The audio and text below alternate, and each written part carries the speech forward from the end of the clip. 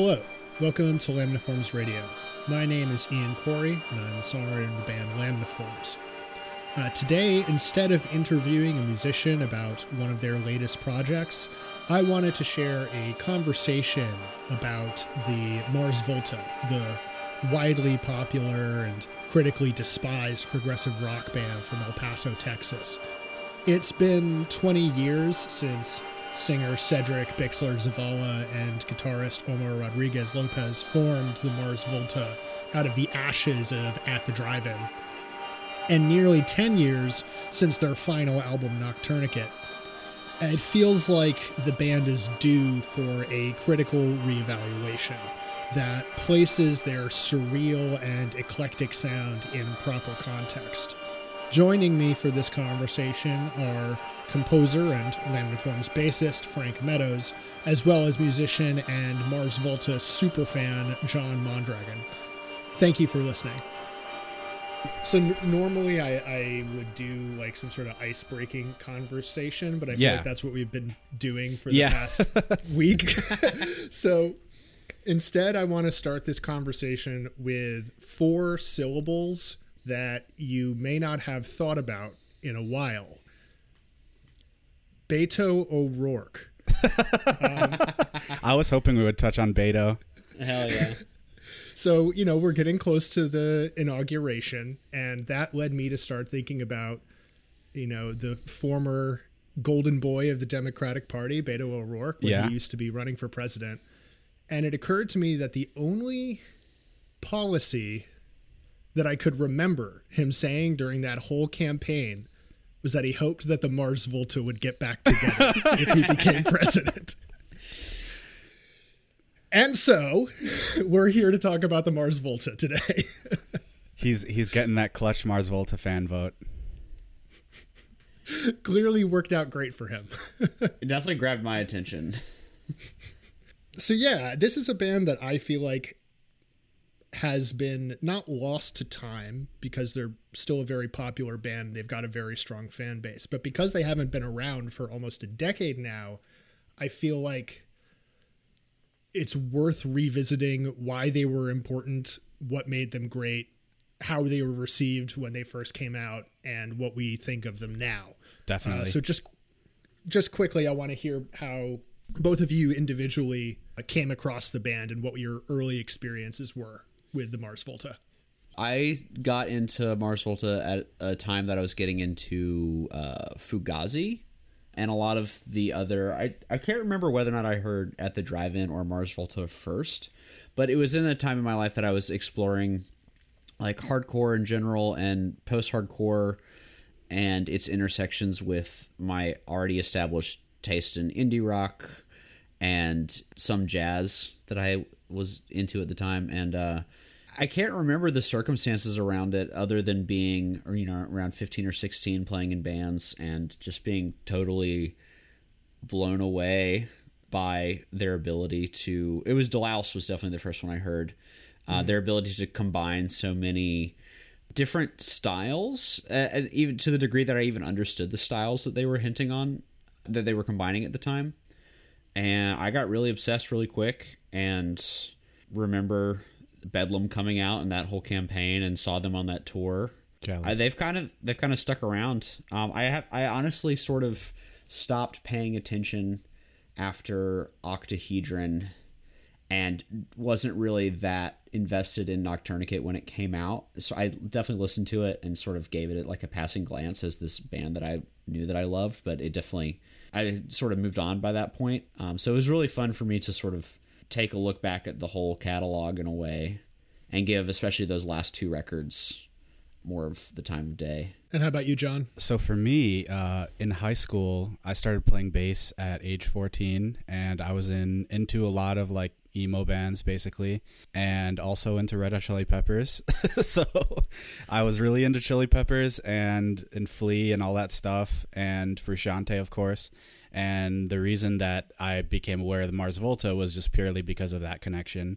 And initially I was like, this isn't anything like Red Hot Chili Peppers. Like, how is John Frusciante and how are Flea on this record? Like, this makes no sense. And that was almost like way cooler to me because I was like, seeing them musicians that you already knew for a specific style like branch out completely into something totally different.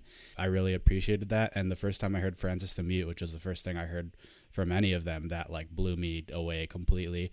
And I downloaded it on Kazaa. Shout out Kazaa. And and then, you know, Francis the Mute, I got Deloused, and then went into At the Drive-In, got Relationship of Command, and was like completely obsessed. And this was like weeks before Amputecture came out, so I got to experience all that Amputecture tour, all that weird stuff with 4 drummers on the same tour, which we'll talk about later. And yeah, so that was in high school, like when I was like just getting into prog, getting into Tool, so like it hit at the perfect time when like my brain was ready for it, but also still not ready for it, because is anyone really ready for the Mars Volta at that age? Totally. And I had no idea about, you know, them as people or anything, but when I started to look into them more, you know, that was really the first band for me that in the genre of prog that I could identify as a, you know, 100% like Latino person that, you know, was someone in that group that was making that music that I already liked, because it was a genre that I already knew of as like, yeah, this is the people that make it. This is the kind of bands that make it. And Mars Volta was like totally outside of that. So I was immediately drawn to them for that reason. Word. Yeah. I'm glad you mentioned Tool, because that's how I came across them. Because I was a big lurker on the Tool Shed forum way back in the day, which was the Tool fan forum. Yeah. Tool Shed. And the Francis the Mute album art was like a lot of people's avatars. I believe it. So I saw them get recommended there, and that counted for a fair amount. But then once I also saw like the stoner kids in my high school from like, you know, these like Puerto Rican kids living in Hell's Kitchen were also blasting them. And I was like, oh, something is really up here. Like this band is reaching a whole bunch of different people for a whole bunch of different reasons. Like this is definitely worth checking out, you know? That's super awesome. Yeah. And I just imagine any other band that we can all have had an experience with coming from different angles, specifically someone who was into hardcore coming at them. And then for prog and hardcore are just like not supposed to be natural allies in like the traditional like script of like the birth of both of those genres as being natural enemies. The fact that they were able to come, I was able to be listening to like Fugazi make long hardcore songs and then them being the logical extension of it. And then, I don't know. And at the bands like At the Drive-In started to break down those barriers and give us Mars Volta, you know? Yes, yeah, exactly. And so we should start with at least some cursory overview of the At the Drive-In material. It's not my strong suit necessarily, because I came to them after kind of going through my whole Mars Volta journey and then being like, oh, I guess I should check out the other band too. So I'll let either of you kind of give me the rundown on why was At the Drive-In a big deal. They were a big deal to me, again, because they were, my discovery of them was sort of wrapped up in the larger style of, you know, making like I didn't really associate or identify with myself as like an emo person at the time, but they definitely scratched all those itches that I feel like one would get out of being really into emo music. And the more that I've learned about like the roots of their style and like that DC hardcore scene, like Rites of Spring, all that stuff, it makes sense that they are considered in some degree an emo band. But I just think that their journey as musicians is really meteoric and amazing, and sort of embodies to me like totally a kind of ideal narrative of like the young kids who just like tour their asses off playing really intense music, and just the window of time in which they were able to make such great records is pretty remarkable.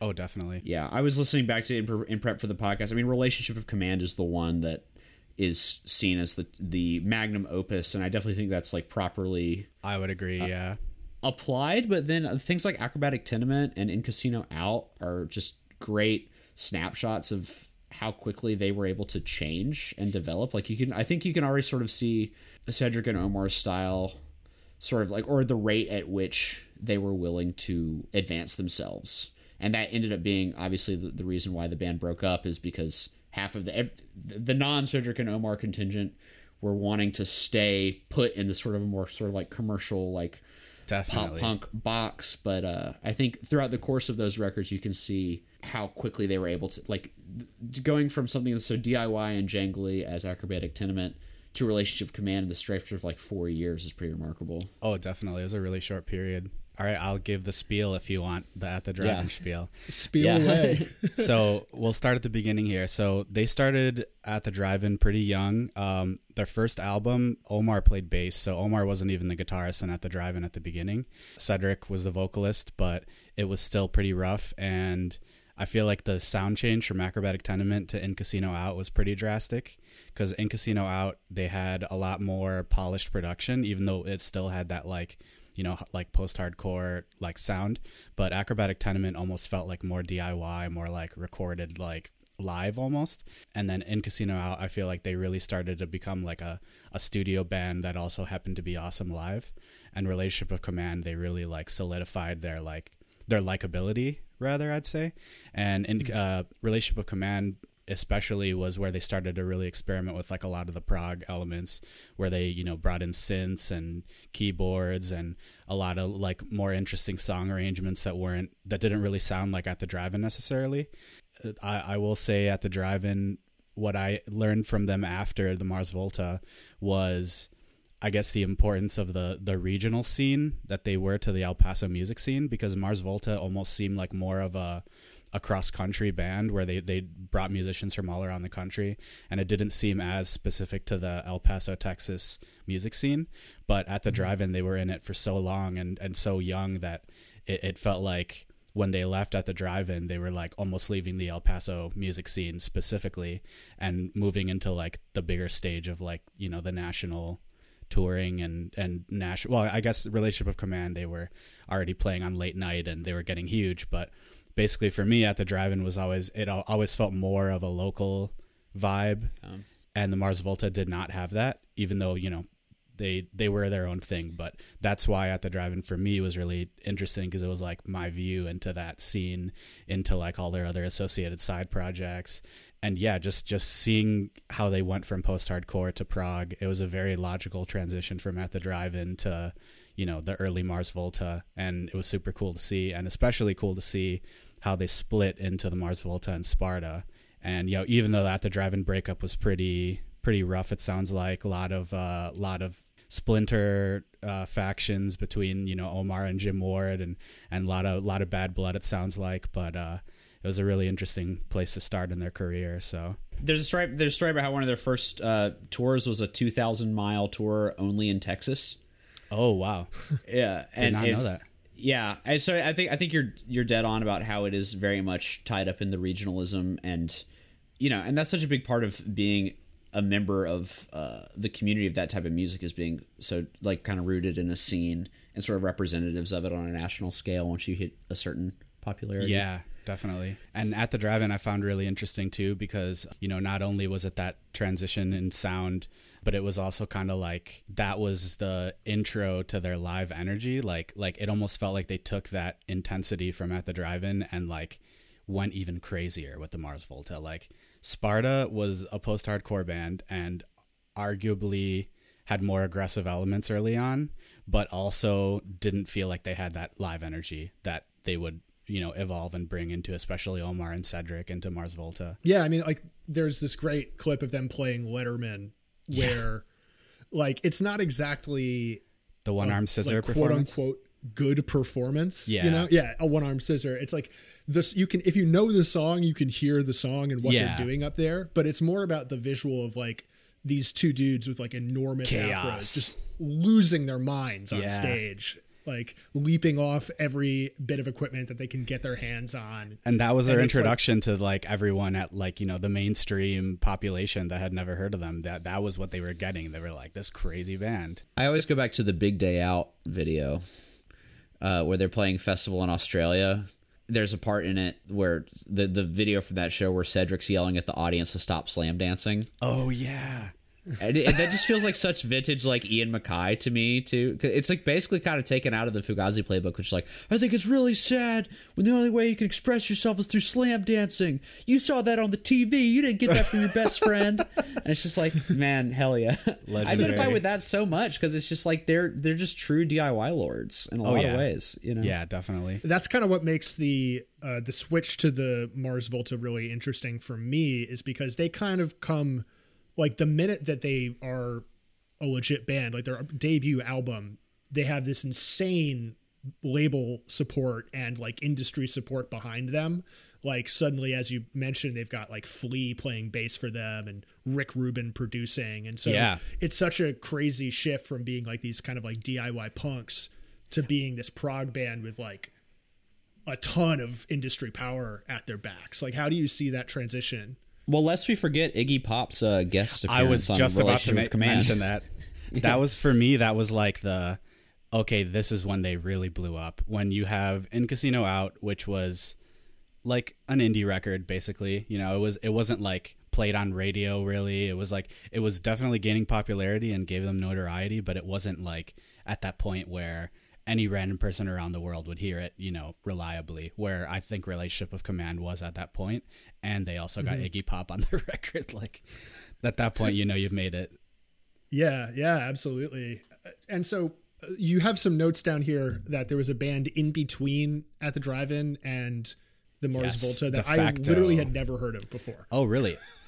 So, one real quick thing with At the Drive-In that I just want to, you know, mention before we move into De Facto, but I just wanted to, for people that aren't familiar with At the Drive-In, like kind of just explain their sound a little bit and how it would lead into De Facto and lead into, you know, Tremulant. But At the Drive-In, their transition was basically into from very angular, kind of a melodic, like lightly melodic, mainly just aggressive, kind of more like punk, you know, jangly music, into In Casino Out, which started bringing that melody, still keeping it pretty punk, but Relationship of Command had a lot of, you know, melodic singing, whereas just like before Cedric was just like shouting lyrics, and really that transition into the like likable, accessible melody of Relationship of Command that still had that energy would lead into Mars Volta, because in Mars Volta he wasn't really doing any aggressive screaming, any sort of, you know, post-hardcore vocals. It was more just like singing, you know. So for At the Drive-In, vocally, I think Cedric's transition was really interesting, but Omar especially was really interesting to me because he went from pretty much straight up distorted guitar to having all these spacey, wild psych rock, you know, prog effects on Relationship of Command, all these delays and phasing and all this, you know, Pink Floyd stuff. Like that, I feel like was a huge part of At the Drive-In's evolution and Omar's evolution into like being this composer and like making all this like super unique music. But to now transition into De Facto, basically after At the Drive-In broke up, when they started having tensions between Omar, Cedric, and Jim Ward, and then, you know, they broke off, started Sparta, what happened was Omar started playing bass, Cedric started playing drums, and they met with Ike Owens and Jeremy Ward. Jeremy Ward was cousins with Jim Ward of Sparta, and Ike Owens, you know, was just like a well-known keyboard player. I'm not sure what region Ike was from. I believe it was Texas as well. And yeah, they knew Jeremy Ward through Jim and everything. So the four of them started jamming. Jeremy Ward being a sound manipulator, kind of like ambient musician. They were basically like, we're starting a dub reggae band. Like, we are going to play live. We may or may not record. We're going to jam and people are going to watch. And it's not going to be anything like At the Drive-In. And they wanted to go in the complete opposite direction from At the Drive-In. And, you know, they had Ike playing keys, Jeremy Ward making all these like trippy, you know, dub reggae soundscapes, Cedric playing drums, which was already like super weird to see, but really, really cool to see that Cedric was such a good drummer. And then Omar playing, you know, these dubbed out bass lines.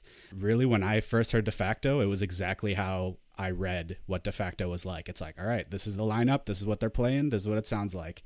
And it was like kind of a jam band. It was really interesting, but I feel like the end formula for the Mars Volta sound was like almost At the Drive-In plus De Facto. Like, it makes more sense in context of hearing both of them combined. It's like they had to subtract the Sparta and then add something else in. So they made De Facto to like create that extra ingredient to fill that space in their sound. Yes, definitely. Yeah. And they had, that was where they first introduced the like dub elements, the salsa elements, a lot of the like more free form composition. They did record, like De Facto has music, but even the recorded music still feels like a live jam, you know? And I feel like if they didn't go through that, the Mars Volta would have been different, because the Mars Volta was a good combination of the two, the well composed, songs with these like long form jams. So sure. So do you feel like the De Facto stuff is like worth checking out, or does it still feel sort of embryonic to where they were headed? I think De Facto is really interesting in the context of where it happened in their careers. I never really got into it in the sense that I'm like, I really need to listen to this De Facto record. Like, I heard it and I really enjoyed it, and I still do. It's just not a regular listen for me, but it is absolutely worth checking out, in my opinion. Just as this like cool little time capsule of like an era that, that they're never going to reunite. They're never going to play shows again. Rest in peace, Ike. Rest in peace, Jeremy Ward. It was purely like this experiment for one single era that was just super interesting to witness. Yeah.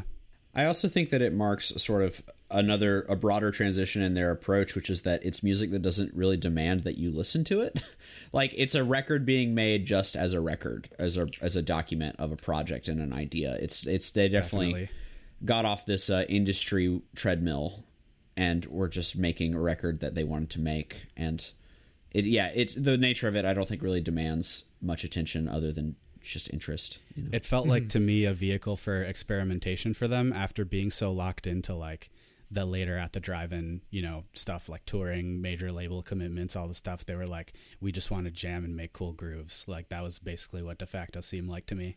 But it was also just like their introduction to working with Ike and Jeremy, which were, big players in early Mars Volta. So, and that same shift in creative mentality that Frank is describing, I think kind of carries over throughout the rest of the Mars Volta career and onward. Like, Omar is probably like one of the most prolific dudes out there in terms of just like constantly recording and constantly releasing music. Like, the idea definitely. that anyone could like keep up with it is sort of besides the point. It's just like, this is the workflow of like constantly making things. Some of it may get promoted up to being part of the Mars Volta. Like, there's a few songs that show up on his like solo records that get reworked later and whatnot. But definitely the thing that I feel like is important is the work itself, like constantly working and constantly experimenting. Yeah, it was interesting to me that At the Drive-In seemed like they worked at all of their pace, and everything after At the Drive-In seemed like it was more delegated by Omar's working pace, and everyone else kind of went by that.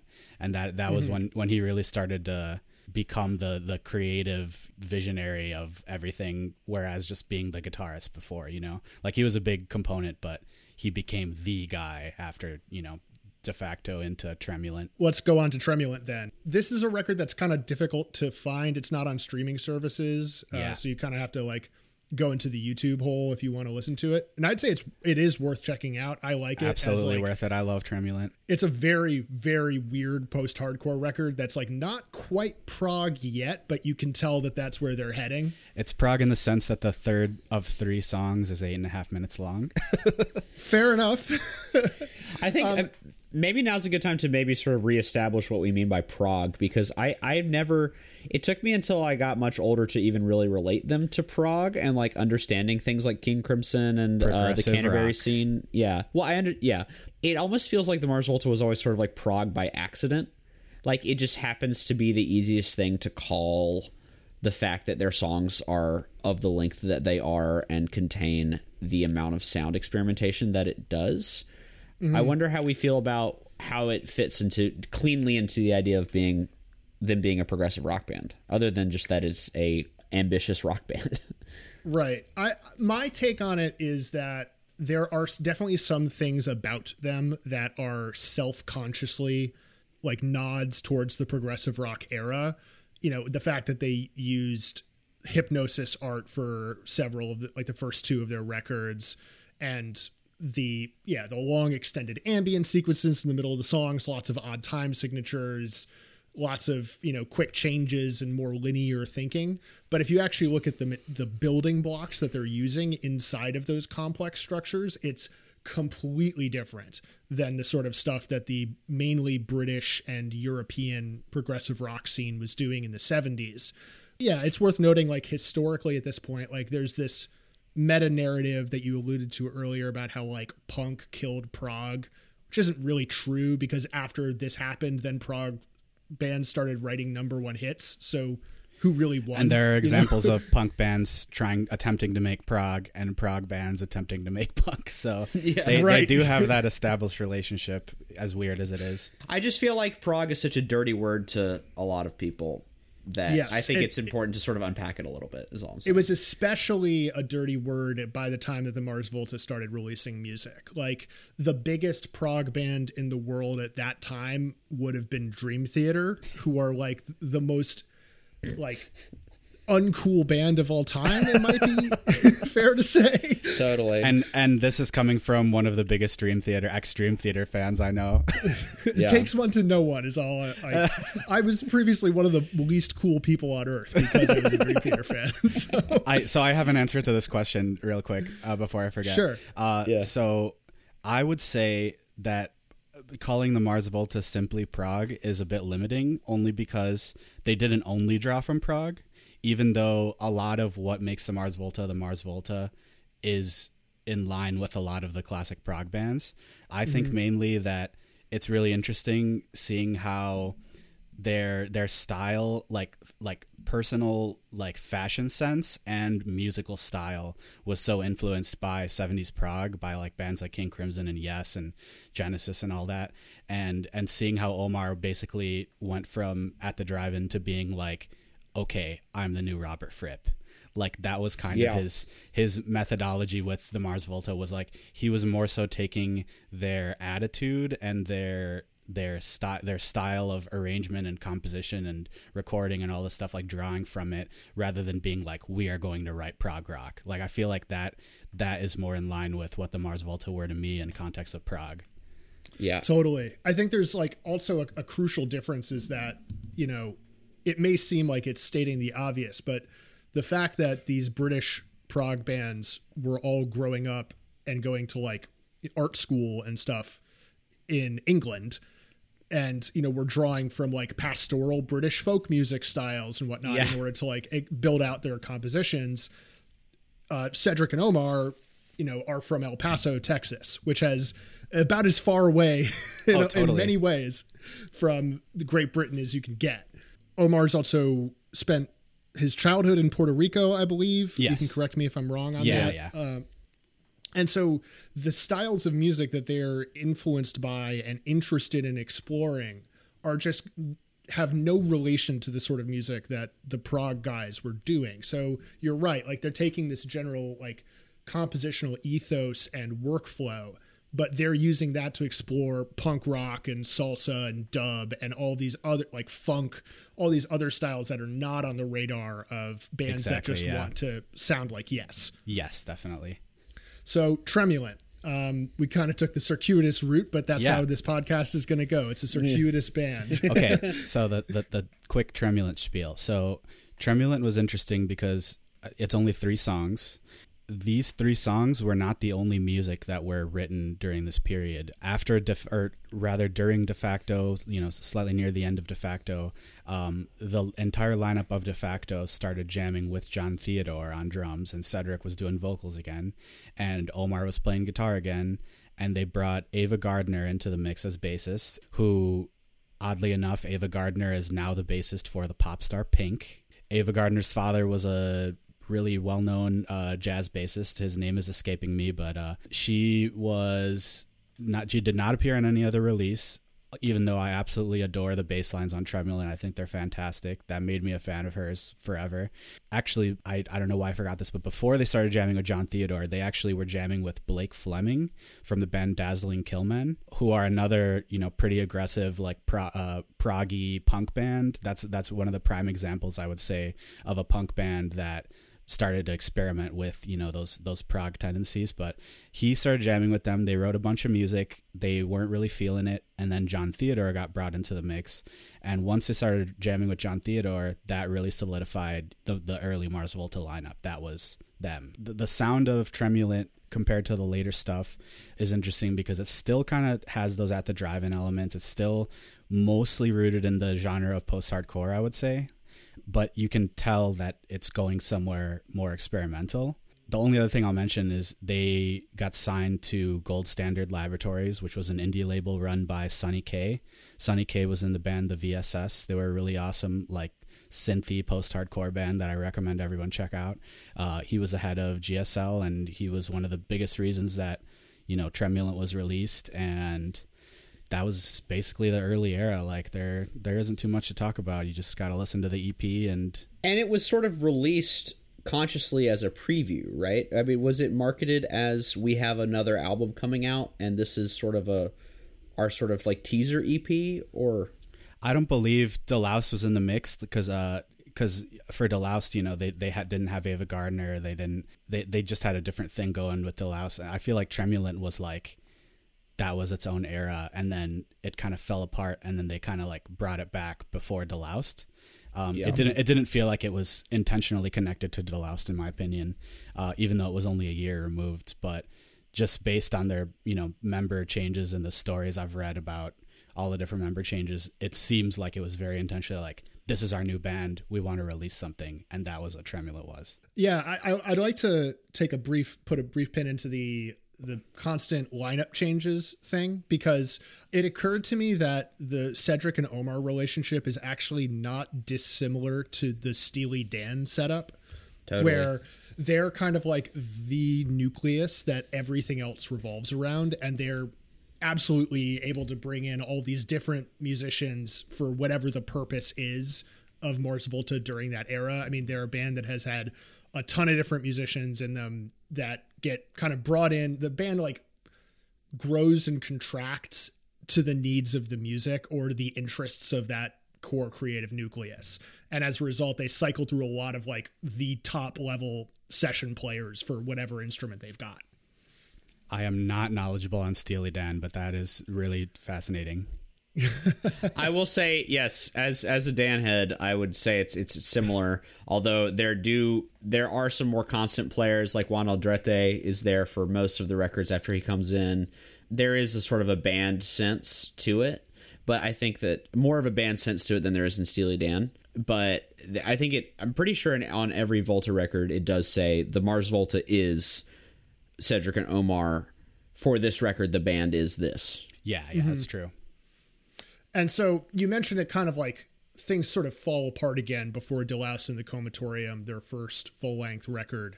This band has had like and you've alluded to this previously too, this band has kind of like a really dark, morbid history. Like, they're kind of surrounded by a lot of death and a lot of like drug addiction and just general like bad vibes sort of circle this band at every corner. So do you want to sort of talk about how that affected and informed the work on Deloused?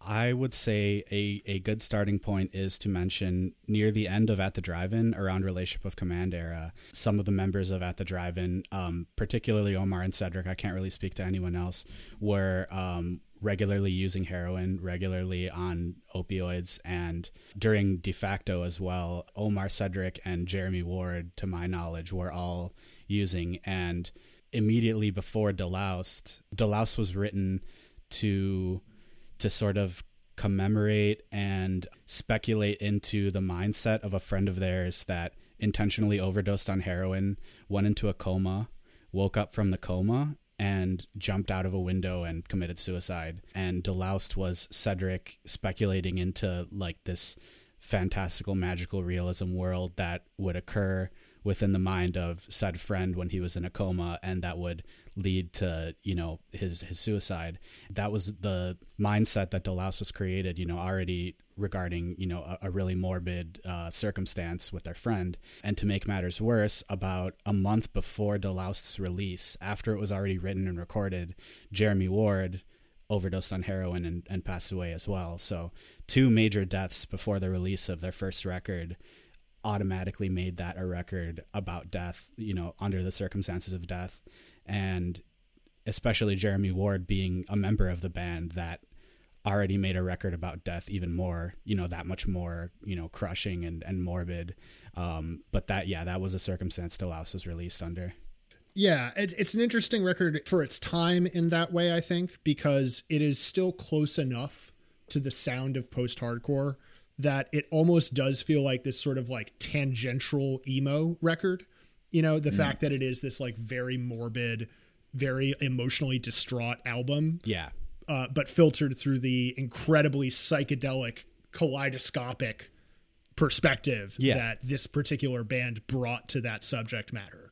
You know, it's the kind of thing where you could see people that would be maybe into the more dramatic emo stuff checking it out on that basis and not being ready for what hit them. The only other thing I'll mention is, so the friend of theirs was named Julio Venegas, and he was friends with Cedric, and he was also friends with a lot of the El Paso music scene, so he was considered to be a really close friend of At the Drive-In, a really close friend of, you know, Cedric and Omar. After Jeremy Ward's overdose, that was the deciding event that caused Cedric and Omar to quit opioids, like, permanently. Like, they never went back. It was a huge shock to them, and they were basically like, we're not having any more death. Like, this is it. We're sick of it, you know? So they that was what caused them to go clean, or rather to abstain. That might be a better terminology. Yeah, that was really all I wanted to mention about that. How do you guys feel about Deloused, the record? Like, what's your take on it now, having spent the last week reacquainting yourself with the Mars Volta? Oh, I've spent the last 15 years reacquainting myself with Mars Volta. I adore Deloused. That's the one that I never really went away from me. I think that's the one that I would at least once a year play again, you know, after my peak period with it. It's probably my favorite. Then we'll get into what we think about the rest of them, but Francis is my favorite, but Deloused is very close behind. It's the one that I would recommend to anybody as an entry point into their catalog, and I think it's an amazing debut. I think it's some of my as a bassist, it's some of my favorite work from Flea. As not a huge Red Hot Chili Peppers fan, I think he really shines on it. I think the collaborations are on point. I think it's fantastic. It doesn't sound like Flea, but Flea kills it. Yeah, I mean, to me, it's like hearing that. Whenever I listen to that record, my first thought is, holy shit, John Theodore. Oh, yeah. You know? Which is just kind of my thought about the first three Mars Volta records in general. It's like, where did they fucking find this guy? Who is he? Like, yeah, he one of like the best rock drummers, and he's like since gone on to play in, you know, Queens of the Stone Age, and he's like a big fucking deal rock drummer. I was just going to say they knew John Theodore, and I only started listening to this band in the last few years, but John Theodore was in an instrumental, I guess, math rock, prog rock band called Golden. They weren't that big. They still are not very like well known, but their records were really like well loved and well regarded in that time, and they were mainly just like, who is this kid playing on these Golden records? And it was John Theodore, and that was how they started, you know, jamming after De Facto. Was they were just like, we want to play with this drummer, you know. So it was kind of like a random diamond in the music scene, you know. Right. And then throwing, regardless of what you think of Red Hot Chili Peppers music, like one of the most professional bass players in rock music on top of that. And you've got like an incredibly killer rhythm section right out of the gate. Yes, definitely. And the interesting part was they didn't have a bassist. It wasn't like they were like, we want Flea. Like, Flea is going to be our bassist. Like, they were like, we have no bassist. Who can play bass on this record? And it wasn't even that they wanted Flea in the band. They were like, we need a session musician. And Flea was like, oh, cool. Yeah, I'll be your session bassist. And it was just as casual and simple as that. It's super weird. And this is through Rick Rubin, who produced Californication. Yes. Yeah. And there's that also opens up the door of like the Mars Volta's production style. And it's very much like to the 2000s. It's a very 2000s production style in a lot of ways. Very loud, very compressed. Like Californication is obviously a record that is sort of like infamous for being completely brick walled and super slammed. Oh, totally. Yeah. We should definitely touch on the Rick Rubin relationship a little bit. We watched that Nardwuar interview, and that was really interesting to hear from their mouths. Well, yeah, I mean, from their mouths, they say that he the vocals are the thing, you know, and the vocals are the song. He's a pop record producer, for lack of a better word, and in sort of like centering the vocals in the mix. And I think with a band like Volta, that's could potentially go very wrong. I don't think it does on Deloused, but there's so much texture involved in the voice, even in some of those later records too. I think Cedric's pretty clean on Deloused for the most part. I mean, I think there's mostly delays and some distortions, but compared to something like Bedlam, it's a pretty clean vocal take. For the uninitiated, Rick Rubin is famous for working with everyone from Run DMC to Slayer to Beastie Boys, Kanye West, Johnny Cash. He's worked with everyone in hip hop, rock, metal. He is known basically for being Rick Rubin. Like, he is not tied to any one genre. So seeing him work with the Mars Volta was really wild. But yeah, in that interview, they basically said that Rick Rubin wanted to make their music accessible, wanted to make it appealing to the common person, the common listener's ears, but Omar and Cedric wanted to go the exact opposite way. They wanted to make music that would make people uncomfortable and would be more stylistically satisfying than something that was approved by Rick Rubin. That creates a really cool stylistic balance on that record, I think. Like, that's exactly what makes that record special, is its balance between these like really amazing rock hooks and like vocal hooks on so many of the songs. Like, when I think of like each song, if you were to sing me the vocal line, I'd be like, yes, that one. Exactly. Yeah. Which I don't know would be the case for some of their later stuff. Yeah. It is the most vocal centric Mars Volta record in my opinion. Yeah. And then having that play against that incredibly dense, thick, powerful rhythm section that we described, and then having Omar sort of fill the gap in between with these like very phased out guitars. It's a really immediately ear catching sound. As far as rock debuts go, it's like one of the best. A super interesting element for me too with Deloused is that, you know, obviously Jeremy Ward's passing was a big thing with it, but before the album was released, it was completed with his input. So all of the soundscapes, all of the like bizarre noises are not just Omar's guitar, which is something that when I was first listening to the Mars Volta, I was like, this was all made on guitar. And that was not the case. It was Jeremy Ward, you know, having this extensive background as an ambient musician, as a someone that sampled music and all this stuff. He brought that to the textures on Deloused, which then Rick Rubin took and incorporated into this, you know, polished, accessible sound. And like, what other band do you know that had a sound manipulator in their band? Like, that alone was very unique. Especially on that like major label level. Like, that's just something that I think probably tuned a lot of our generation onto the possibilities of having an extended lineup like that. Yeah, definitely. And that's a part of their sound that they'd push even further on their second record, my personal favorite. Yeah. Francis the Mute. Before we go into Francis the Mute, we should take a very quick tangent into discussing them as a live band, and specifically the document of them as a live band, which is the live album Scab Dates. I'm not sure if either of you have listened to it. Oh yeah. Not in a very long time. It's at least worth mentioning. It's an interesting one.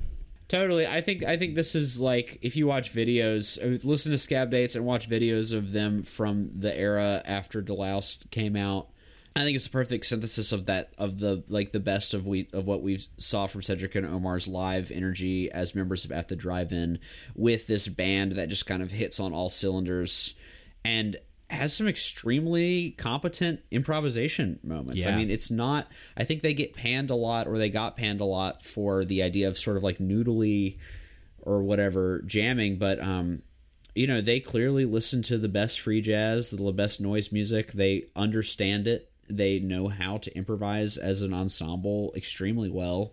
And I guess, have we all seen them live? Did you ever see them live? I never got the chance to see the Mars Volta, and I will regret it forever, because even if they reunite, it will not be the same Mars Volta. Totally. I got to see them on the Bedlam tour, and it was one of the best shows ever that I've seen. And very jealous. I don't know. I think Scab Dates is a pretty convincing document. Yeah, all I'll say about Scab Dates, it has a really, really high reputation among Mars Volta fans, and it's one of the only albums, like live albums, that I would say that I have been told is essential for that band. So when I listened to the shit out of Deloused, I knew every single nook and cranny of those songs, and then listening to the Scab Dates versions is super interesting because they almost just use Deloused songs as a starting point, and they end up in a completely different place. Scab Dates was also the first recording that we heard Juan Alderete, who is was formerly the bassist of Racer X, who were a shred metal band in the 80s featuring the great Paul Gilbert. Juan was the bassist of that band. You know, he had the long hair, the glam rock haircut. You know, that was what Racer X was. So for that guy to be in the Mars Volta was super cool, because like I only like slightly knew of Racer X, but he did not sound like he did in Racer X at all. He was bringing all these wacky bass effects, bass delays, tremolos, all this stuff. And on Scab Dates specifically, the dude still in 2019, 2020 talks about, oh yeah, this is that bass sound that I have on Scab Dates. And it's like so interesting that the band themselves still thinks of that album so fondly. And like they almost talk more shit about the Delouse process than they did about, you know, the Scab Dates recordings and shows. But it was just interesting to me, like in context of Deloused, I think it's a really, really fascinating live album. A lot more noise elements, a lot more long jams. They brought in elements of Francis the Mute songs early on, so they would transition from one part of a Delouse track into a section of a Francis the Mute piece, then go back into the Delouse track. Like it was really no holds barred, and I really appreciate that about that album. Yeah, it kind of speaks to so much of like the criticism of, because I would hear all the time, like you could catch Mars Volta on a good show or a bad show, and you just never know like exactly what the quality is going to be. And I think some of that comes down to the kind of like improvisatory and drafting elements that they would do during their shows. Like you're talking about them working out exactly like Francis the Mute material before we even know that that's what it is. And that takes like a lot of patience on the part of the audience to go along with an artist there.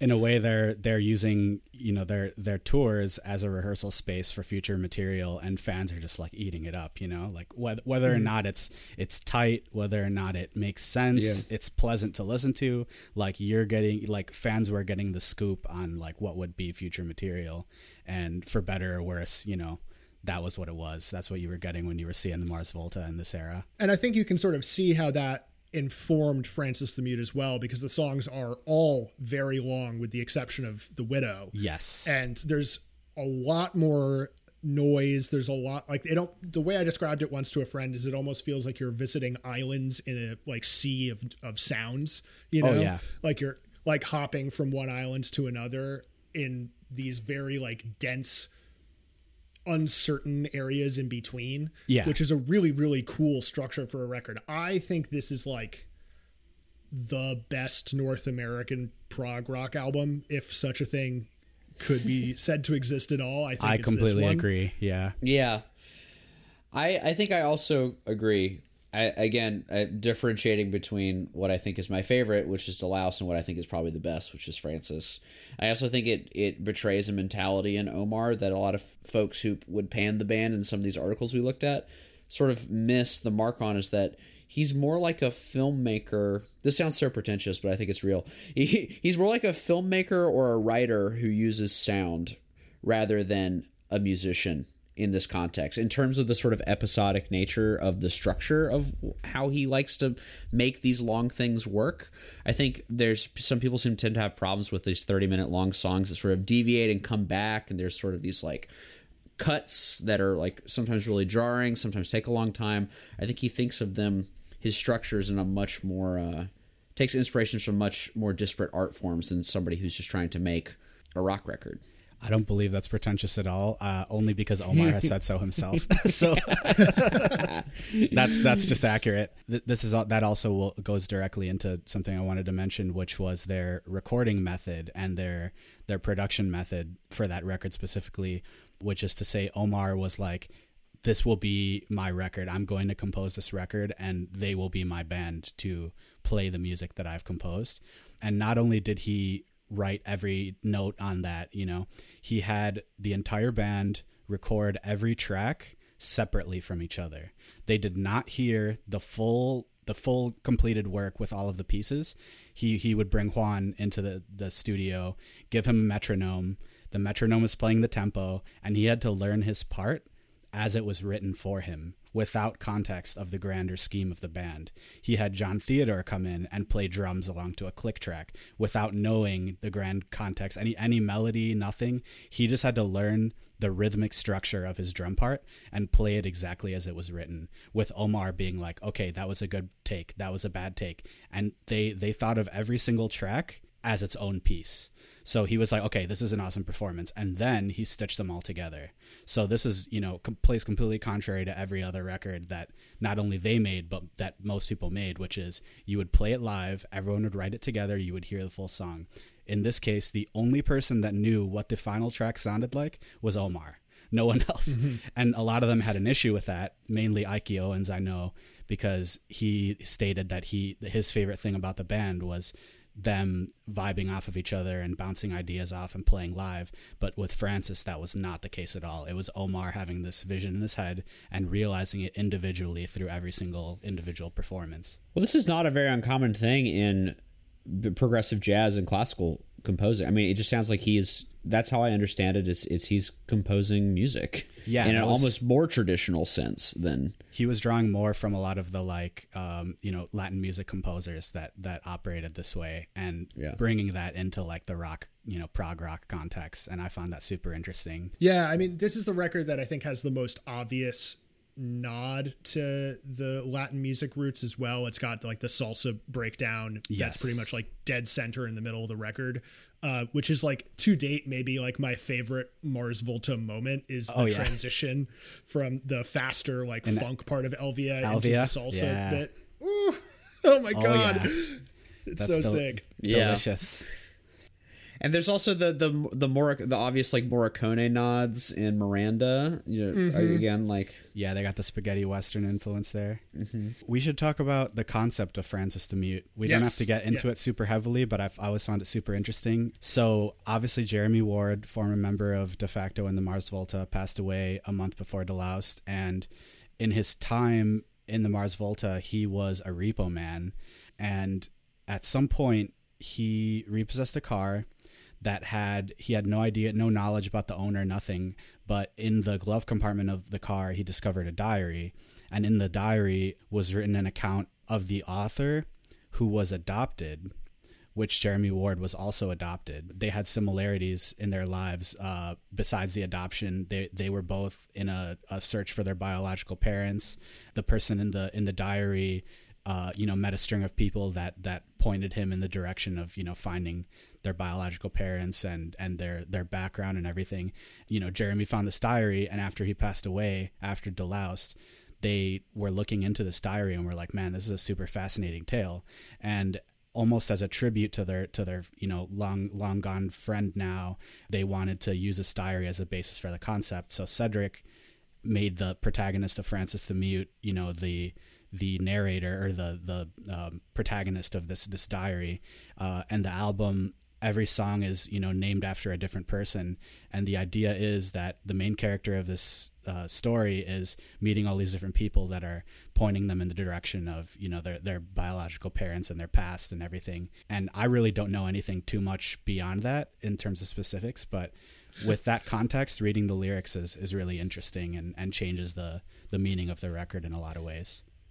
I think this is a great opportunity for us to talk about the Mars Volta lyrical style at large. Yes. Because this is another point where I think a lot of people are going to get maybe a bit turned off by the band, because it is the thing that makes them maybe the hard. It's, if their music, we've mentioned all of these like points of reference that you can use to get into it, but their lyrics are very impenetrable. The lyrics are really hard to tie to any sort of influence in the same way that the music is, because like Cedric was dabbling in it a little bit and at the drive-in.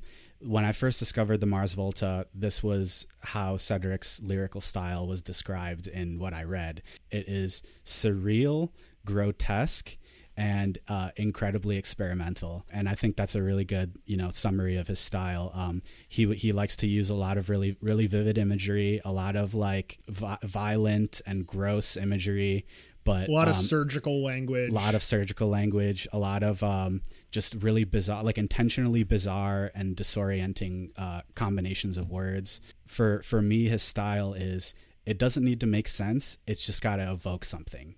And it's better when you don't necessarily think about the meaning. It's kind of just like word art in a lot of ways. Even though he did have a lot of deeper meaning, I feel like his main goal was to use the spoken word, the written words stylistically, and then kind of figure out the meaning, you know? Mm-hmm. Frank, I know that when we pulled up the old like Deloused story book that like kind of breaks down the Deloused concept and is written in the same sort of language as the lyrics themselves, we both kind of all started mentioning like William S. Burroughs as a point of comparison. And I feel like you were kind of gearing up to give a take, so I'd love to hear what you're... Yeah, I think it sort of splits the difference in a lot of ways between William S. Burroughs and that whole sort of like post-psychedelic New York poetry scene, but also like the tradition of Latin American magical realist literature at large. I think that can't be ignored in his influence. I can't cite specific writers that I know that Cedric is a fan of, but it seems very apparent to me that if you look at his lyrical style in the context of that tradition and the values of that tradition, it makes a lot of sense to me. Just want to mention magical realism is attributed to the Colombian author Gabriel Garcia Marquez, so shout out to him. And I'm sure Cedric was influenced by his novels and that scene especially, but it was interesting seeing how that even stretches back to At the Drive-In, because I feel like less than the musical, ties between them. I feel like lyrically At the Drive-In and Mars Volta still really had a lot of lyrical similarities in terms of Cedric's style. Like it would evolve, but it was very much like Cedric writing it, Totally. But I think Francis the Mute has some of his wackier lyrics, for better or worse, and it's still like super funny, some of the lyrics that he put on there that are really ridiculous. Let me pull up. Some of them are extremely funny, but it's also interesting because I bet some of the ones that some of us would find funny, other people would also find to be like the creepiest or the most impactful. Oh, because I think of Cassandra Gemini as the song that like gets under my skin the deepest, like lyrically. Definitely. So he is writing about something, and what he is saying is not that. So when he's saying there was a frail syrup dripping off his lap dance lapel, like that's just like like who would write something like that in music? That's just like jizz, basically. She was a mane of job. needles. Yeah. His orifice icicles hemorrhaged by combing her torso to a pile. Just like crazy shit, but I love it. My favorite lyric on the record is probably "I always wanted to eat glass with you again." Ooh. That's a beautiful line because it's almost a normal sentence. Yeah. You know what I mean? Yeah. It is a normal sentence. Structurally, it is a normal sentence. Yeah. Like I always wanted to verb, action, noun with you again. But eating glass in that, I don't know. There's just that and that's what Marquez does so well in his novels, is that it's almost just realism.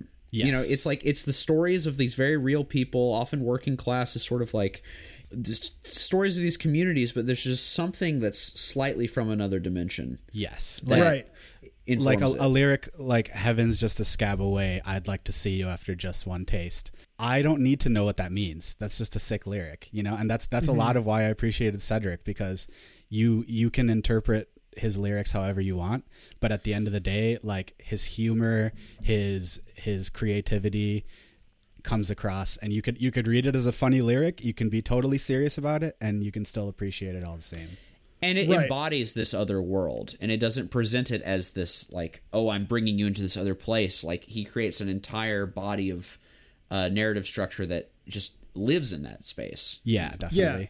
Yeah. The Marquez comparison is really apt because I believe that he once described magical realism as I think that's a term that like the like quote unquote Western literature sort of applied to his work. It's not like something that he like described himself as, but in talking about the term, he said, well, like if you grow up in South America post World War II when like the CIA is, funding these death squads that are making your neighbors disappear, never to be seen again, like are the things that I'm describing in my novels that crazier than what the actual history of these places are? Totally. And that's a really good comparison with the Mars Volta too, because as we've described, there's all of this like trauma and drug use and death that gets instead of being spoken about directly, is spoken about in this like wave of allusions and metaphors and like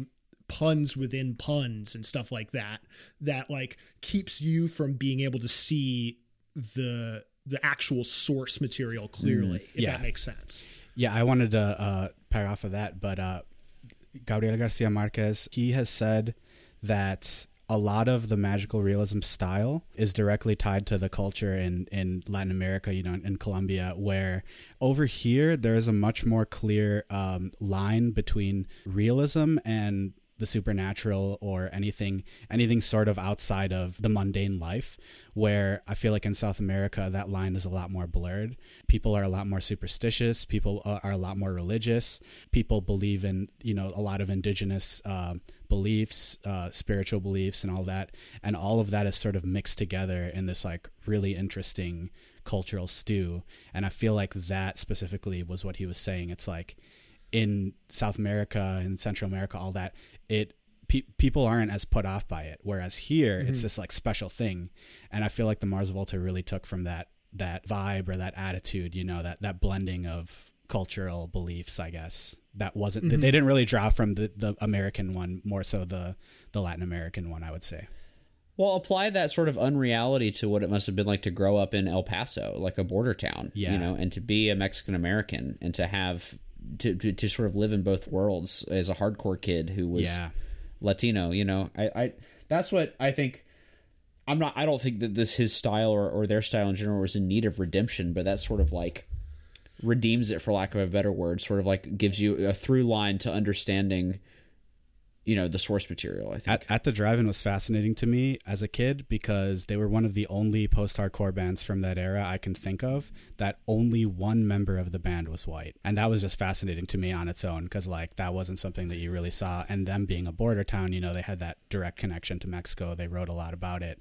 And, you know, like Invalid Litter Department is about the maquinarias in Mexico, the factories and the mistreatment of the workers. So they had that connection to South America and Latin America already in place. And it's worth noting that, like, Frank, you used a really good word there, which is redemption or redeeming, you know? And the reason that I think that word comes up to you is that none of this stuff is ever addressed in any of the criticism of the Mars Volta during their run.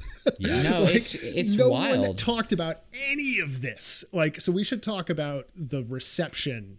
Now we've got a few of their records under our belt. Let's talk about the critical reception to this band. Yeah. Very dated.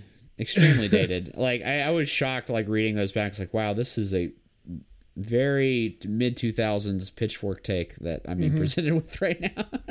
Pitchfork gave Francis the Mute a 2 out of 10. Their rankings for Mars Volta Records never topped past a 6.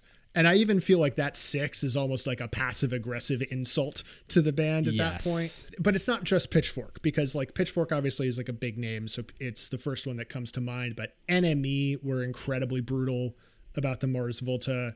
Even places like the AV Club that you'd think might be a bit more amenable to them also hated the Mars Volta. Yeah. They got bad press pretty much constantly during their existence, which is interesting because they're also, you know, they've got John Frusciante on their record and they're, you know, touring with Red Hot Chili Peppers and System of a Down. Like, they're a huge band that the press has just decided not for us. It's really interesting going back and reading a lot of those reviews because you can definitely tell that the people that are writing these reviews do not have the familiarity and the vocabulary to think of their music in context of their influences. So they were not familiar with prog. They were not familiar with salsa. They were not familiar with all this stuff. At best, they were like, okay, we kind of know At the Drive-In. We kind of know Pink Floyd. We know like King Crimson, like a lot of these things, but they weren't really thinking of them in those terms. They were like, these are these weirdos making these long songs that are unlistenable and who makes a 30-minute song on a major label record? Like, that's the context they were thinking of. They were not well-studied people that could appreciate all of these disparate influences that they were drawing from, you know, in my Absolutely opinion. not. And what was it? Who wrote that quote about like nothing good ever came of free jazz? Oh, that was an NME. Yeah. Yeah, and you know, Francis was drawing from Bitches Brew and Miles Davis. That was like one of Omar's favorite records of all time, and that record is not accessible at all, and like it's legendary. But I can't see people being like someone like NME in that era reviewing Bitches Brew and being like, "Oh, this is fantastic," you know, like that's not a record that was made to be likable, and I love that. Yeah. So let's cover the other lineup changes, especially as they relate to the band going forward. Yeah, so the most interesting thing to start off is Francis was one of the first records that John Frusciante was their session guitarist. And Omar intentionally, he composed all of his guitar parts, he decided all the effects, all that stuff, but he wanted to step back and view his own work from the lens of a producer. So what he did was he got John Frusciante from Red Hot Chili Peppers. Frusciante played keyboards on one song on Deloused, but he did not appear on Deloused otherwise. But on Francis, he played all of Omar's parts. And going forward, Francis and Amputecture in particular, I believe Bedlam actually too, but John Frusciante would play all of Omar's parts in the studio, which is super bizarre. Because what you're hearing was written by Omar. It has the soul of Omar. It sounds like him. It's produced just like his parts would be, but he's not the one playing them. I always found that fascinating. No other band really did that in that way, to get someone so popular to just be your session guitarist. Like, that's kind of awesome. Mm-hmm. I mentioned before, but Juan Alderete joined the band on bass. He was their main bassist, and Francis was the first record that he played on. He said since that that's the thing he's most proud of in the entire Mars Volta career that he was in, was Francis. But they also brought in Adrian Terrazas Gonzalez, who was a Mexican-American saxophonist, woodwind player, clarinet. Like he played a bunch of different instruments. They brought him in to do a lot of the brass and horn arrangements on Francis the Mute. Marcel Rodriguez Lopez, who was Omar's younger brother, was brought in. He played a lot more auxiliary percussion, some keys stuff, but he was also like another extra member live. Mm-hmm. And that was the Mars Volta. Like, this lineup is classic Volta. Everyone that was on Deloused, plus all of the mentioned individuals, like, for the majority of fans, this is the prime Mars Volta lineup. Yeah, I think it's definitely worth pointing that note out about this being the classic lineup, because that's always an interesting thing that I find with bands, is like, what happens once they've like made their breakthrough big record that sort of defines them as a band, what they do next with all of that experience in their back pocket, which brings us to Amputecture. Yes. I go like super back and forth on this album. Mm-hmm. Like, there are days like when we were doing our prep, I was listening to it and I was like, this is an amazing record. And then there are other days where I listen to it and I'm like, I can't get through this. Amputecture is pretty impenetrable, yeah, but it's got some of their best material in my opinion. I agree with that. I think it's too long. I think that's my main problem with it, is that it's so much information, so much good information, but it's about one or two tracks too long to me. I have one final thought on Francis, which we should mention. Mm-hmm. Francis is a bizarre record. It has super long songs. The last song is 30 minutes long. It was released on a major label, and it was edited like crazy. The last song was split into 8 different tracks in order to make it more palatable commercially. And they released Alvia and The Widow. Sales on the iTunes store as well. Yes, yeah, that's true. So The Widow and Alvia were released as radio singles, and Francis the Mute, as bizarre of a record as it was, sold pretty well and was really popular. Like, it was commercially successful. So I just thought that that's really important to mention, because Deloused and Francis, being such different records, were both extremely successful commercially. So we can move on to Amputecture. Yes, which is the first record of theirs that I bought. Oh, really? Okay. Strange introduction, certainly. Yeah. But, you know, sometimes your temporal lobe, or the kiosk in your temporal lobe, is shaped like Rosalind Carter, and that's just how it is, you know? Final album with John Theodore. Yeah. Sort of pointedly not a concept record, they said.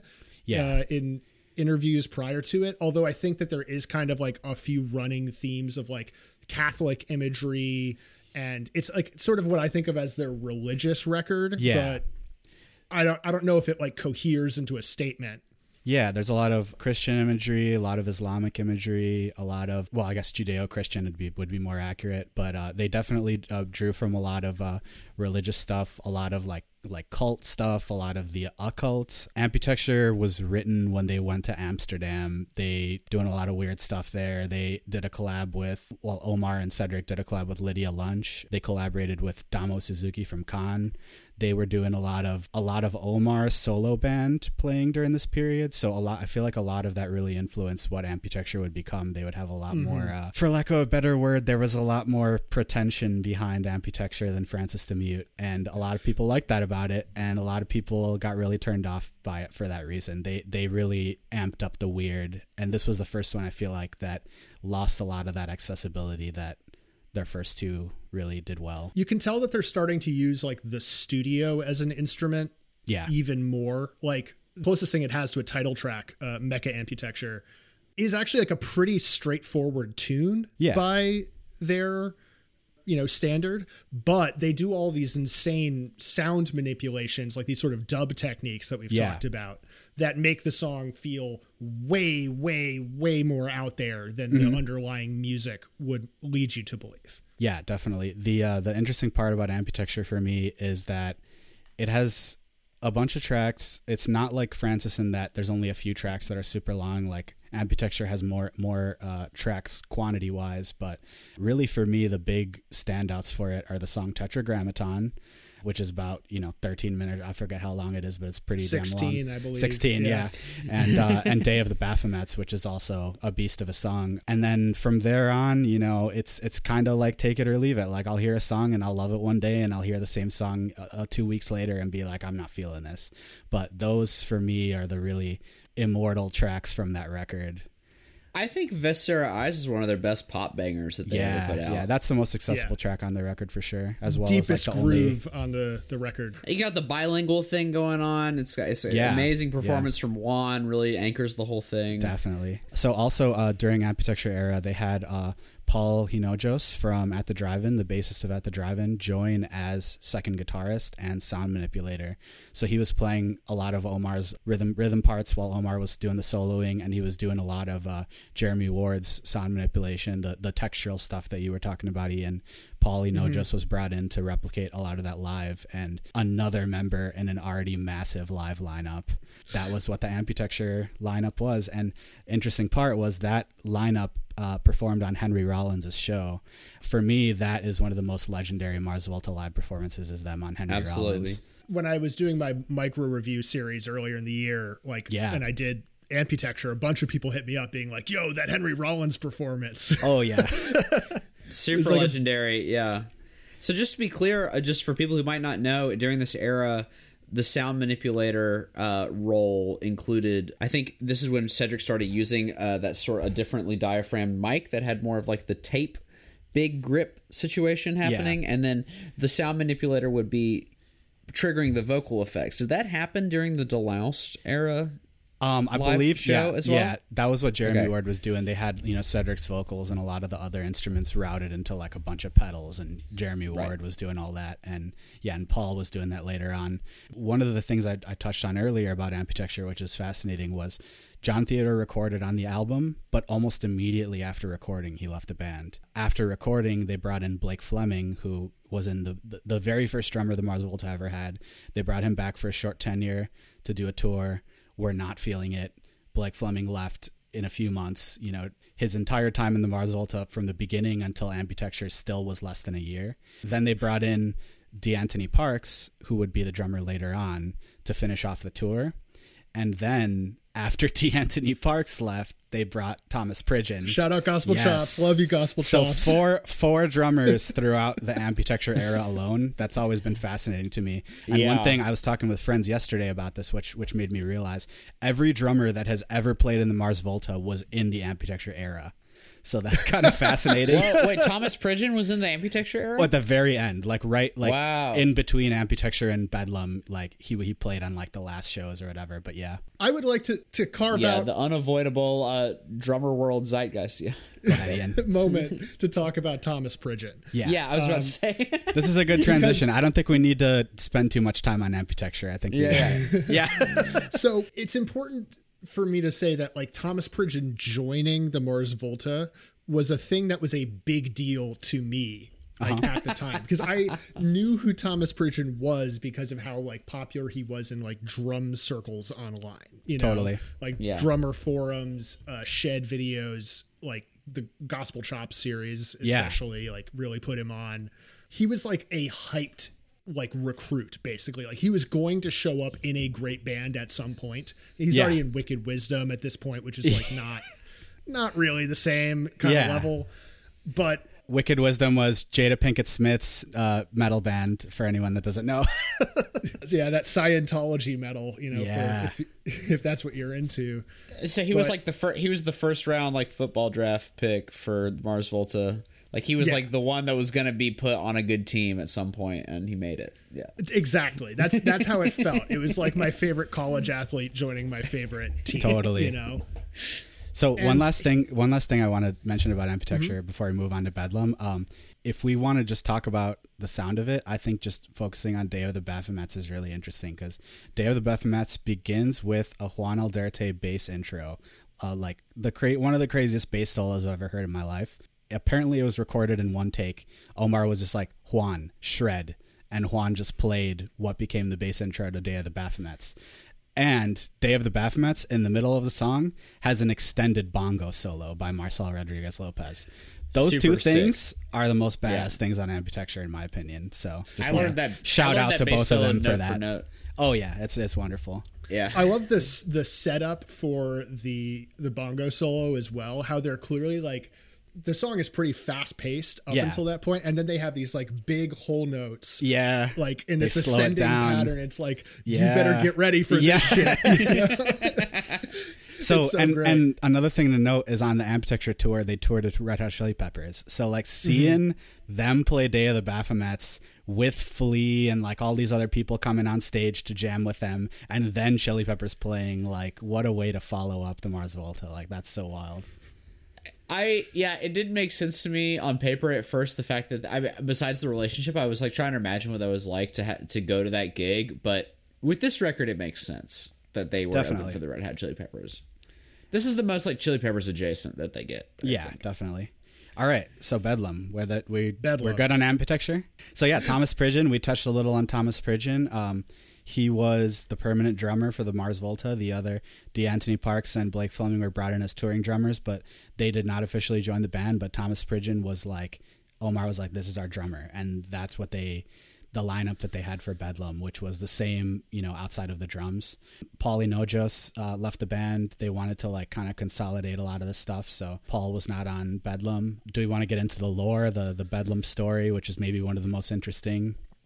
Well, I would like to finish off the Thomas Pridgen stuff. He's definitely. Go ahead. Yeah. Very different drummer from John Theodore. Yes. John Theodore is like basically the like Super Saiyan version of like a funk fusion guy. Totally. And Thomas Pridgen feels like he's coming like several generations later.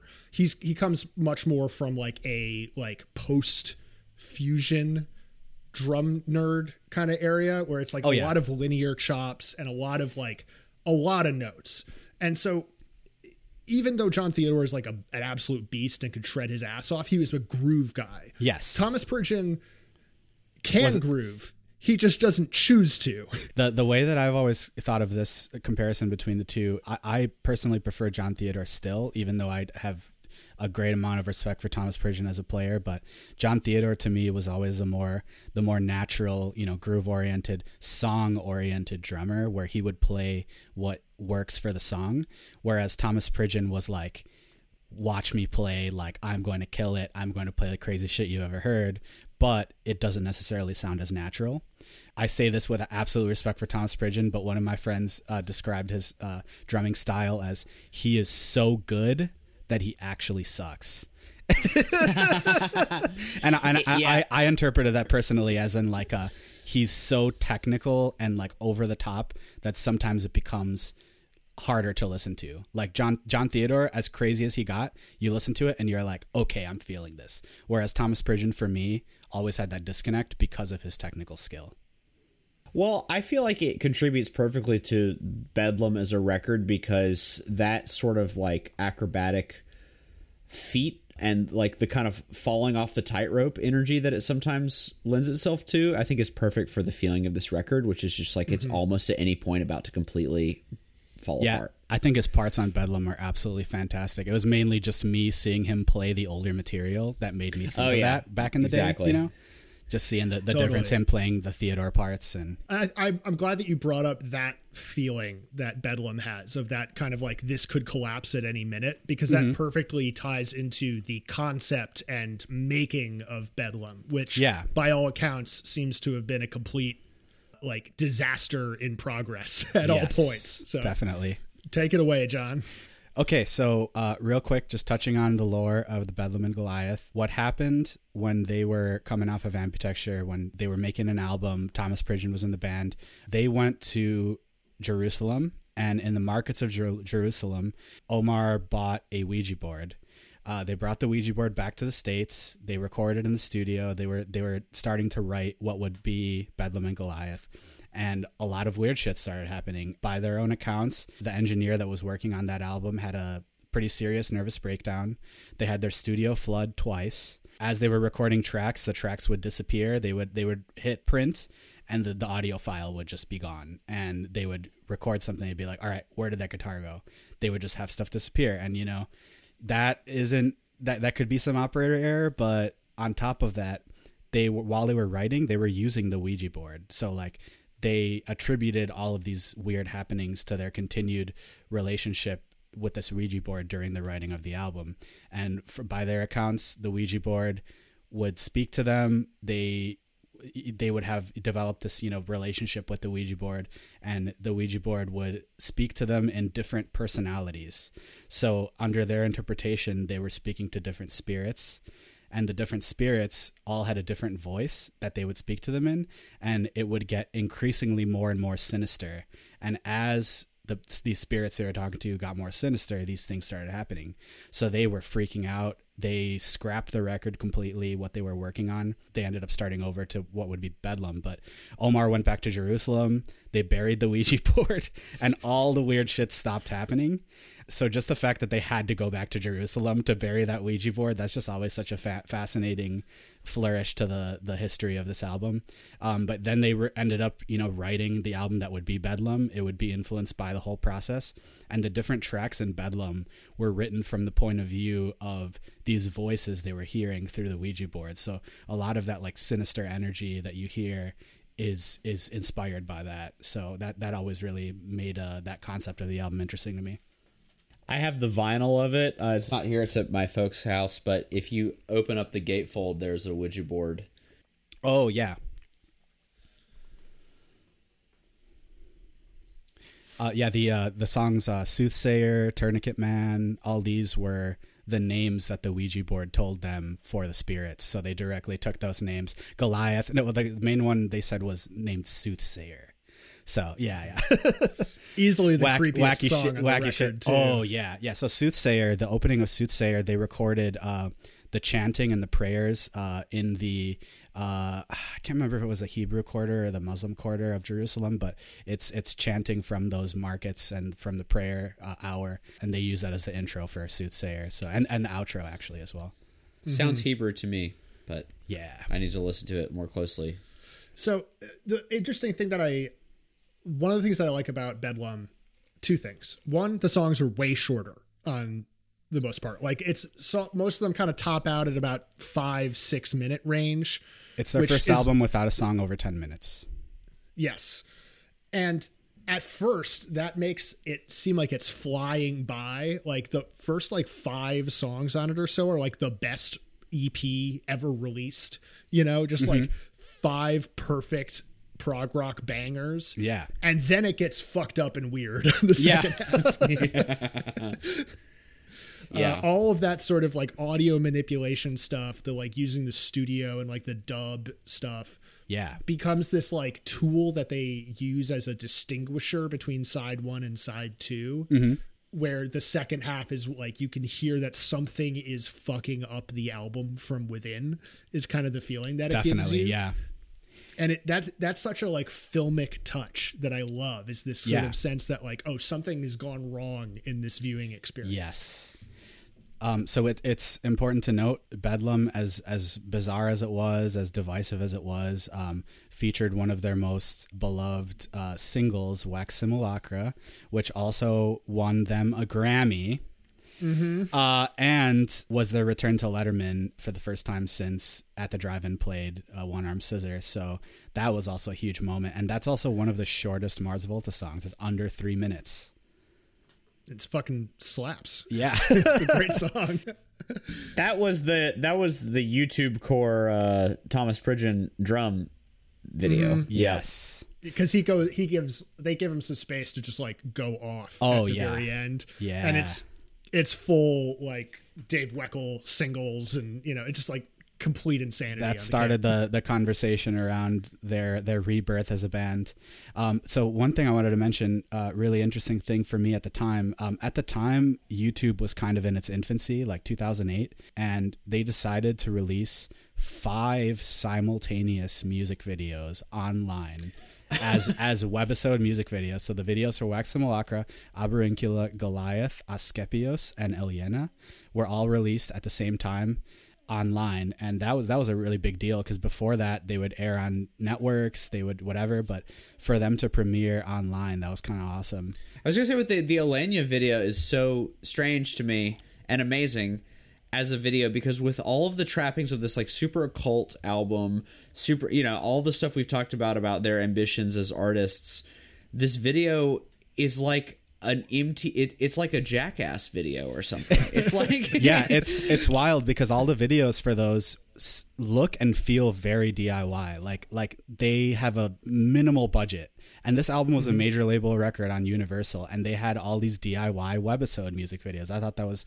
super endearing, and they're pretty rough, but they're also kind of goofy, and I still think they're really funny. So the best example of them being deliberately funny, which is I think something that people had completely written off about them. Like, you read these reviews that take them so seriously and say like, oh, these guys are so pretentious and self-serious, and then you watch these like webisode videos where they're like smoking blunts in the operating room or whatever.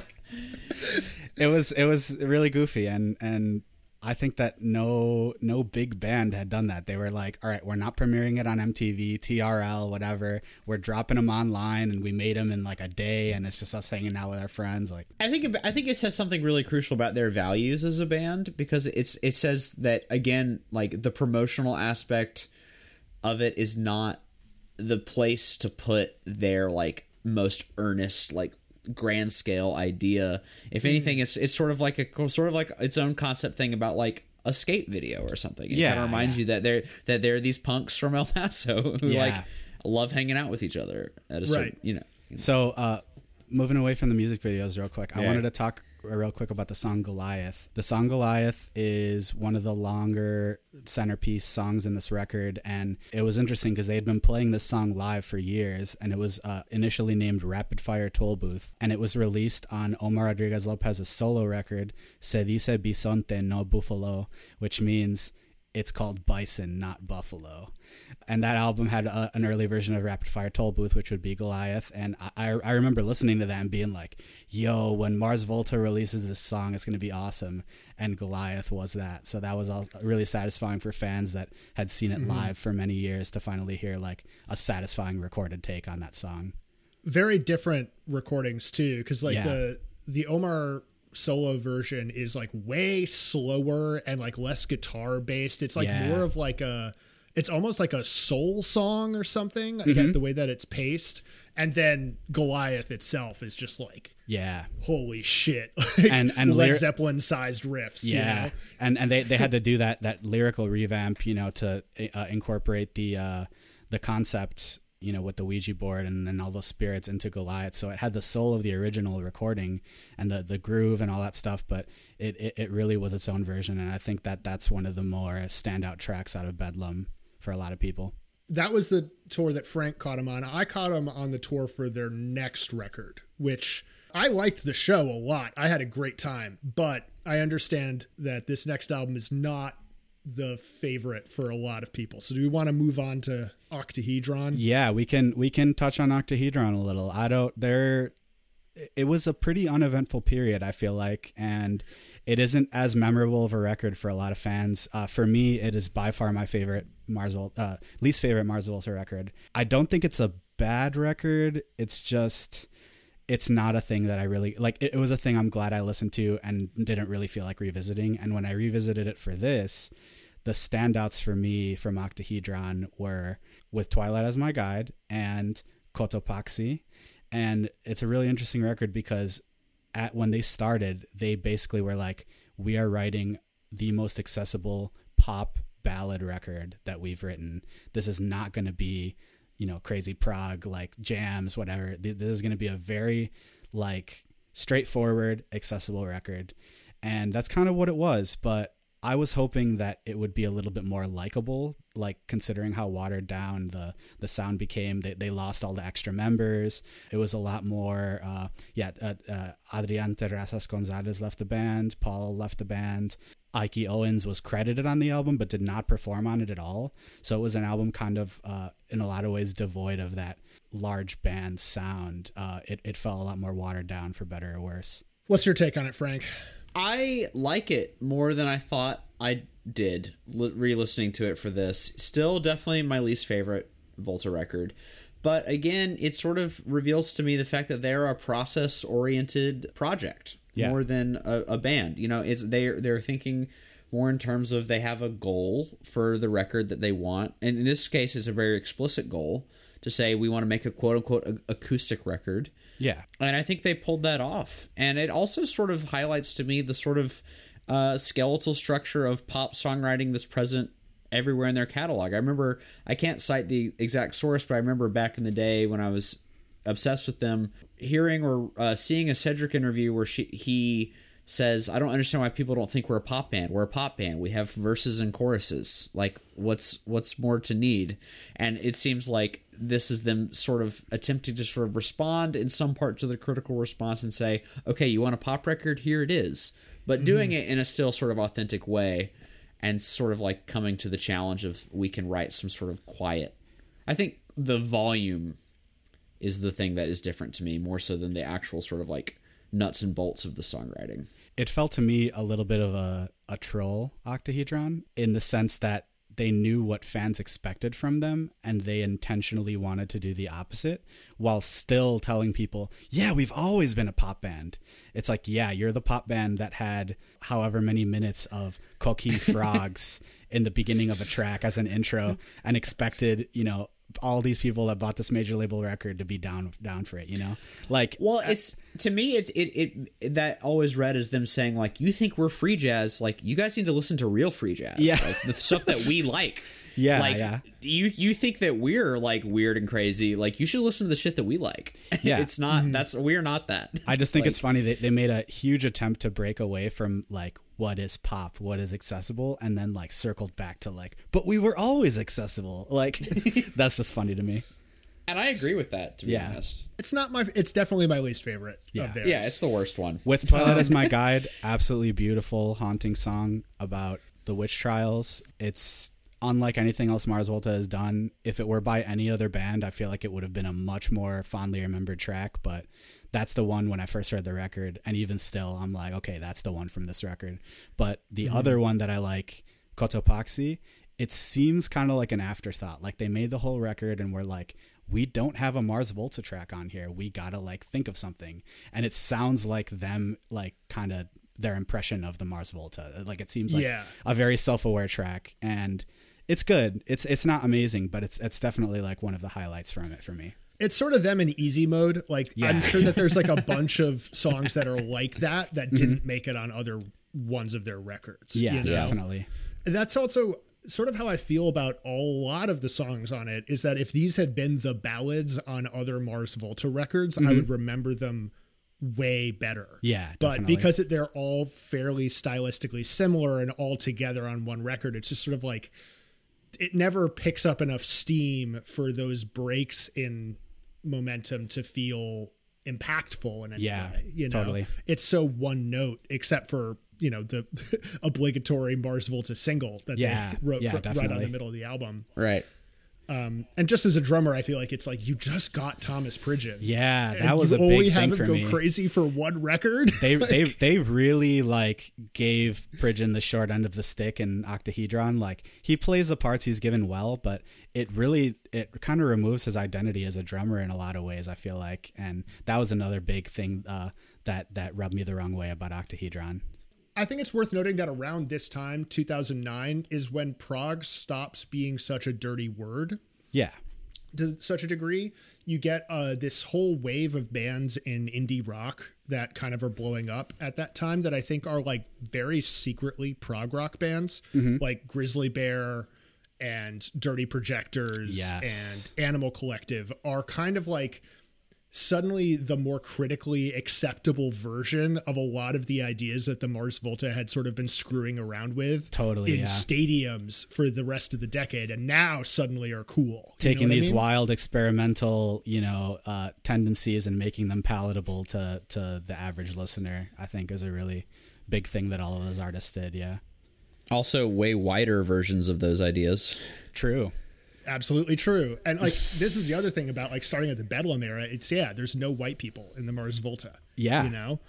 And like John, I'd like to have your take on this. Like what do you think that there's something to the way that like a lot of white critics were not willing to take the band seriously? Like is it that extreme, or am I like overreading into it? No, you are on the money there. So my take on it has always been the Mars Volta was a very unique perspective on what it was like to be a Latin American person in a rock, metal, hardcore band.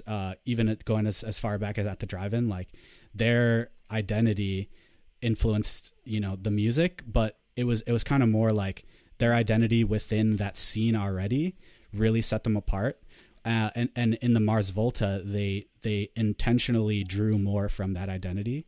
And I think the realms that they were drawing from not being this accessible music that everyone was aware of, Latito Puente, Larry Harlow, the famous salsa pianist who's Omar's childhood hero, all of these, Larry Harlow not being a Latin American person, but being an artist within that genre, they were drawing from all of those and kind of in a very positive way, shoving them down everyone's throat.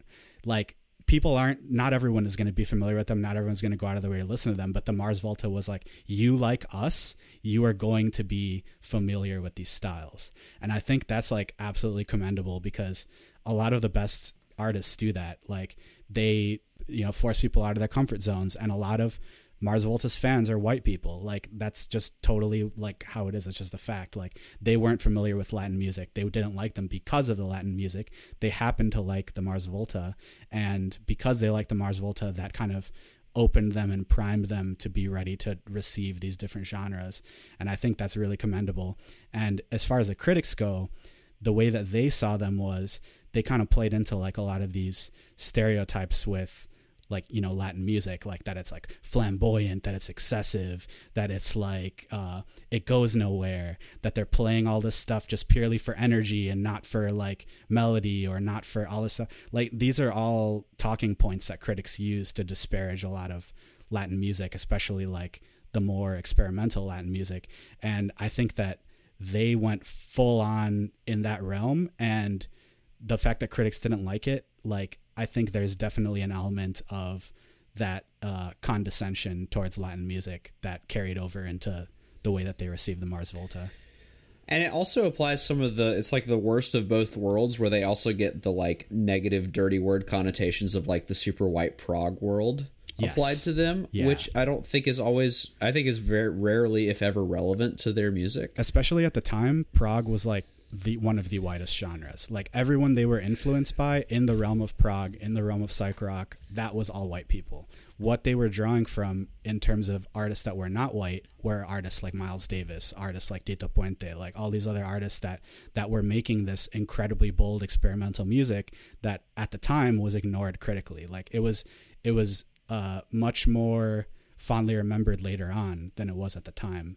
And I feel like that sort of critical, like turning their nose up at all of this like incredibly forward-thinking music made by people of color was a similar thing that they experienced for those reasons. Like not necessarily purely because of racism, just purely because of that was the snobby critical like attitude that was prevalent in like publications like NME, Pitchfork, all this, and they just happened to be another artist on the receiving end of that, you know. Mm-hmm. The thing that I find interesting is, one, there are a ton of like progressive rock bands that were working in the 70s from South America, like Invisible comes to mind off the top of my head.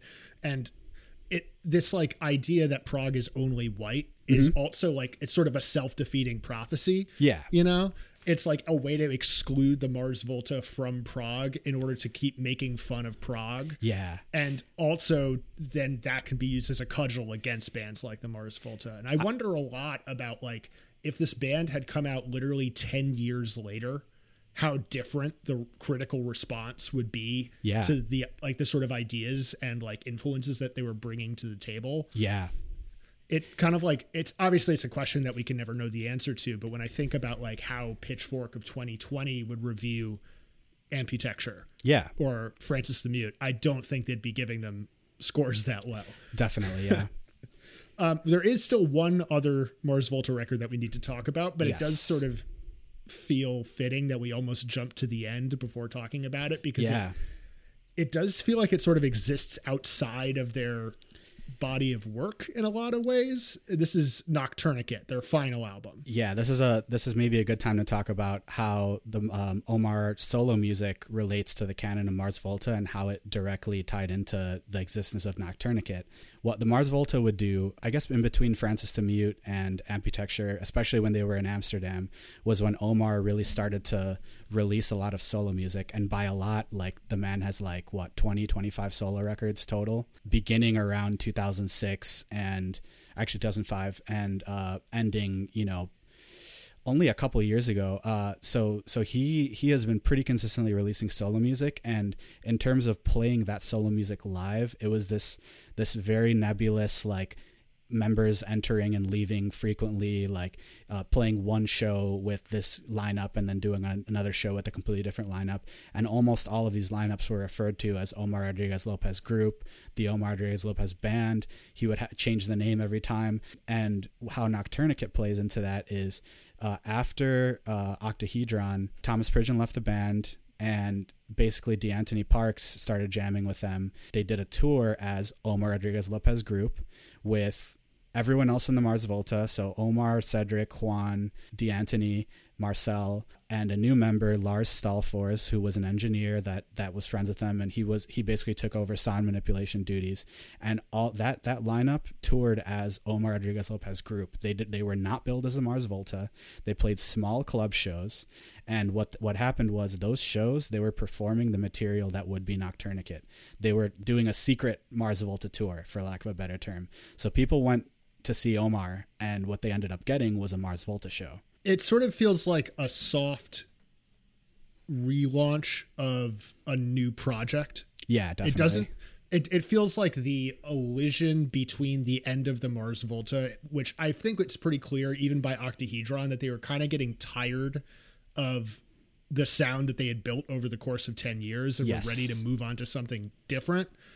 And so Nocturnicate is like half killing off one project and half birthing another. Yes. And it starts off in like maybe the most grating and unpleasant way. Like the Whip Hand is like one of my least favorite Mars Volta songs. Oh, I love it. And then it gets really good from there on out.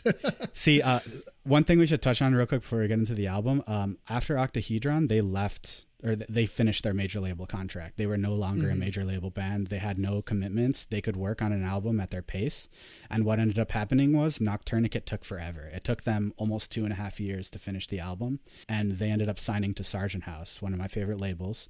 And Sargent House started an imprint for Omar named Omar Rodriguez Lopez Productions, which he used to release his solo music and which they also released Nocturnicate through. So that was really interesting. They were able to like change change up their methodology and release an album like totally on their terms. That also ended up unfortunately taking so long. Like Cedric and Omar weren't really working as closely. It took them almost 2.5 years to get Cedric's vocal parts done.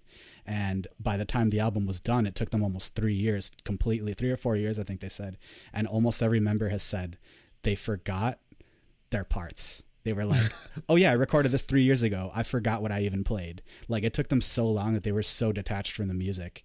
And the fascinating thing to me is that Omar is known for working on music like 1 or 2 albums ahead. So what he's working on right now, he's already working on like 2 other records that you won't hear for like 2 or 3 years or whatever. And Nocturnicate was interesting in that, yeah, they were already so detached from this music. They were working on stuff in the future, and they were like, all right, we just got to get it out. And that was kind of like, that really muted the impact of that record for me. They were just like, all right, we want to be done with it. It's still good. It kind of feels like the album that Octahedron should have been. Definitely. You know? Because it feels like the shorter songs, the vocal melodies are generally like way lower in pitch compared to the really like super high, like high up Robert Plant-esque sort of stuff that Cedric would sometimes do. This is much more like conventional, like chest voice from him. Vocally, it reminded me more of his Deloused sound. Mm-hmm. In general, it reminds me a lot. Elements. Yeah, it reminds me a lot more of Deloused than any of their other records, actually. And it just sort of feels like this like weird comma at the end of their career. And I wish it was like an exclamation point. Like if Octahedron hadn't happened, but this album had happened instead, I'd be like, one of the best discographies of all time, like solid statement all the way through. Definitely. Instead, this feels like a hanging particle at like, I don't know. It's weird that I keep using linguistic punctuation to try and describe this album. It's such a fascinating record, but like its impact wasn't there compared to everything else. Like when I listened to it yesterday for the first time since release, I think like the first thing I noticed about it was D'Anthony Parks' drumming. Like his drumming on this record is absolutely insane and revolutionary. It doesn't sound like Theodore, it doesn't sound like Pridgeon. It's just as technically gifted, but it's honestly the most out there drumming, like in my opinion, on any of this stuff. And D'Anthony Parks, I feel like it's worth just like lightly mention, like touching on his style.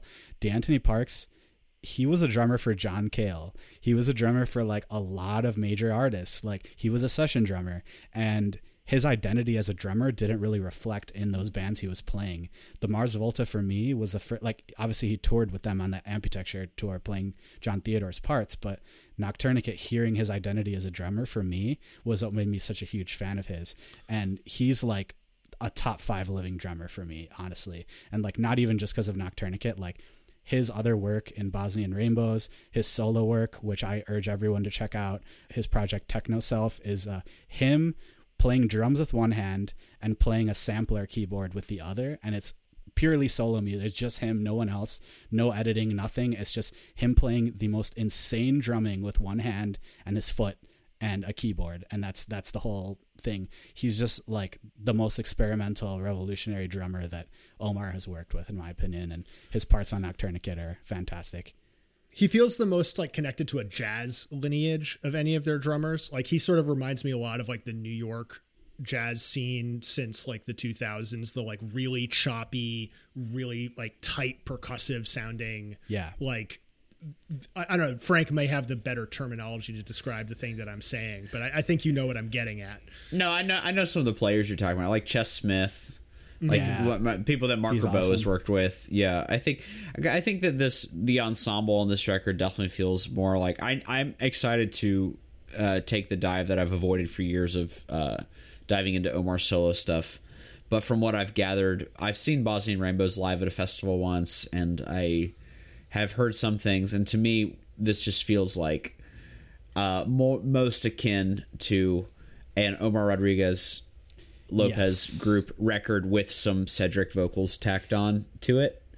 I don't know if that's the right take. Another interesting thing, based on what you just said, another interesting thing to me is that Nocturnicate is their least guitar heavy record. There are guitar parts on all of the songs, but they are mixed really low. They're not really prominent. There isn't much shredding at all. If they're there, it's kind of more this like textural, groovy element.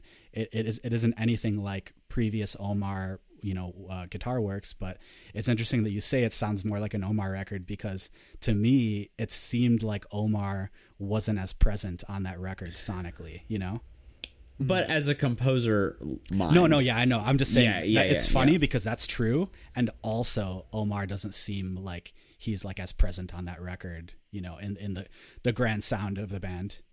Yeah, both of you were basically saying that it doesn't sound like the Mars Volta are present on their own album. Like it doesn't sound like Cedric is entirely there, and it doesn't sound like Omar is entirely there. I don't even see that. I think it's mainly the mixing priorities were different. Like Noctourniquet is a lot more heavy on synths, drums, and vocals. I think the bass and the guitar are less standout, even though they're there and they're great. It's just, sonically, it's just a totally different priority for them. And Marcel moves more to playing an auxiliary synth role than an auxiliary percussion role. Yeah, Marcel and Lars Stalfors both played synths, so that's kind of part of the reason why it's such a synth-heavy record.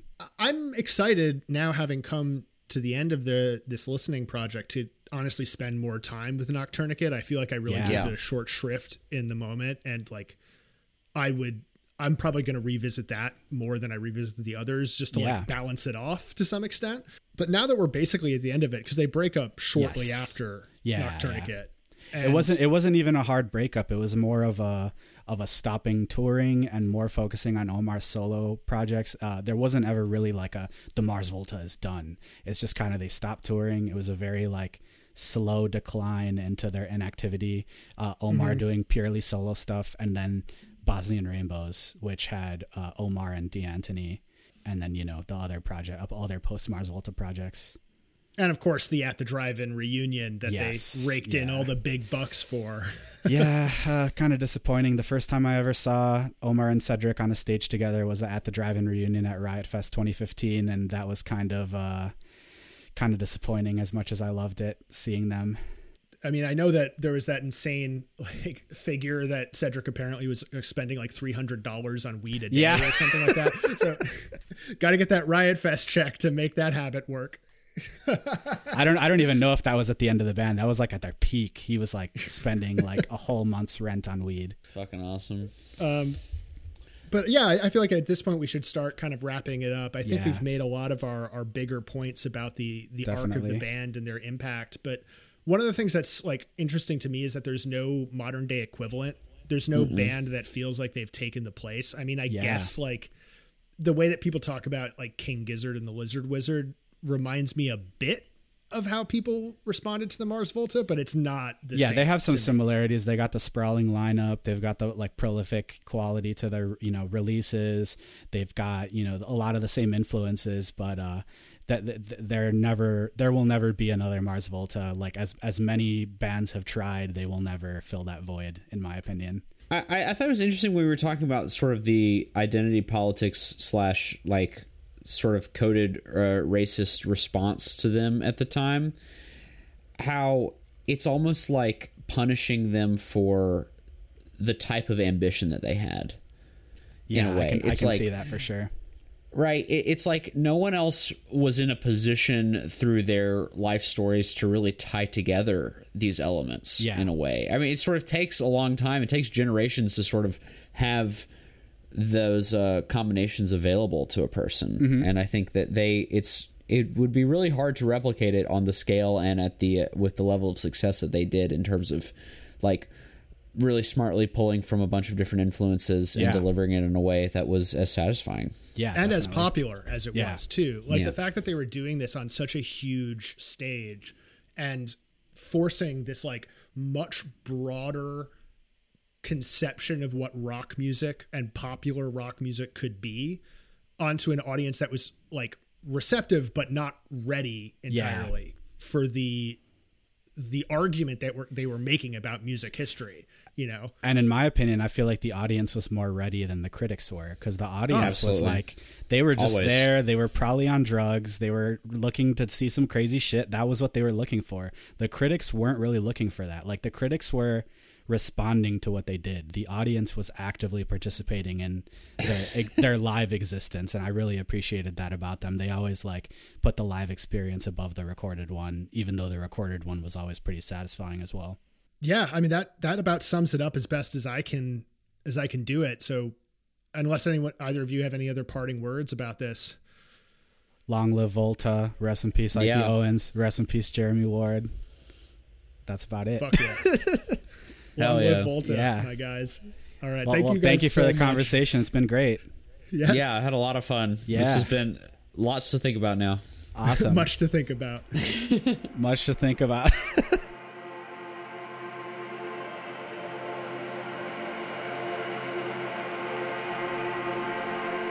Thank you again for listening, and thank you, John and Frank, for joining me.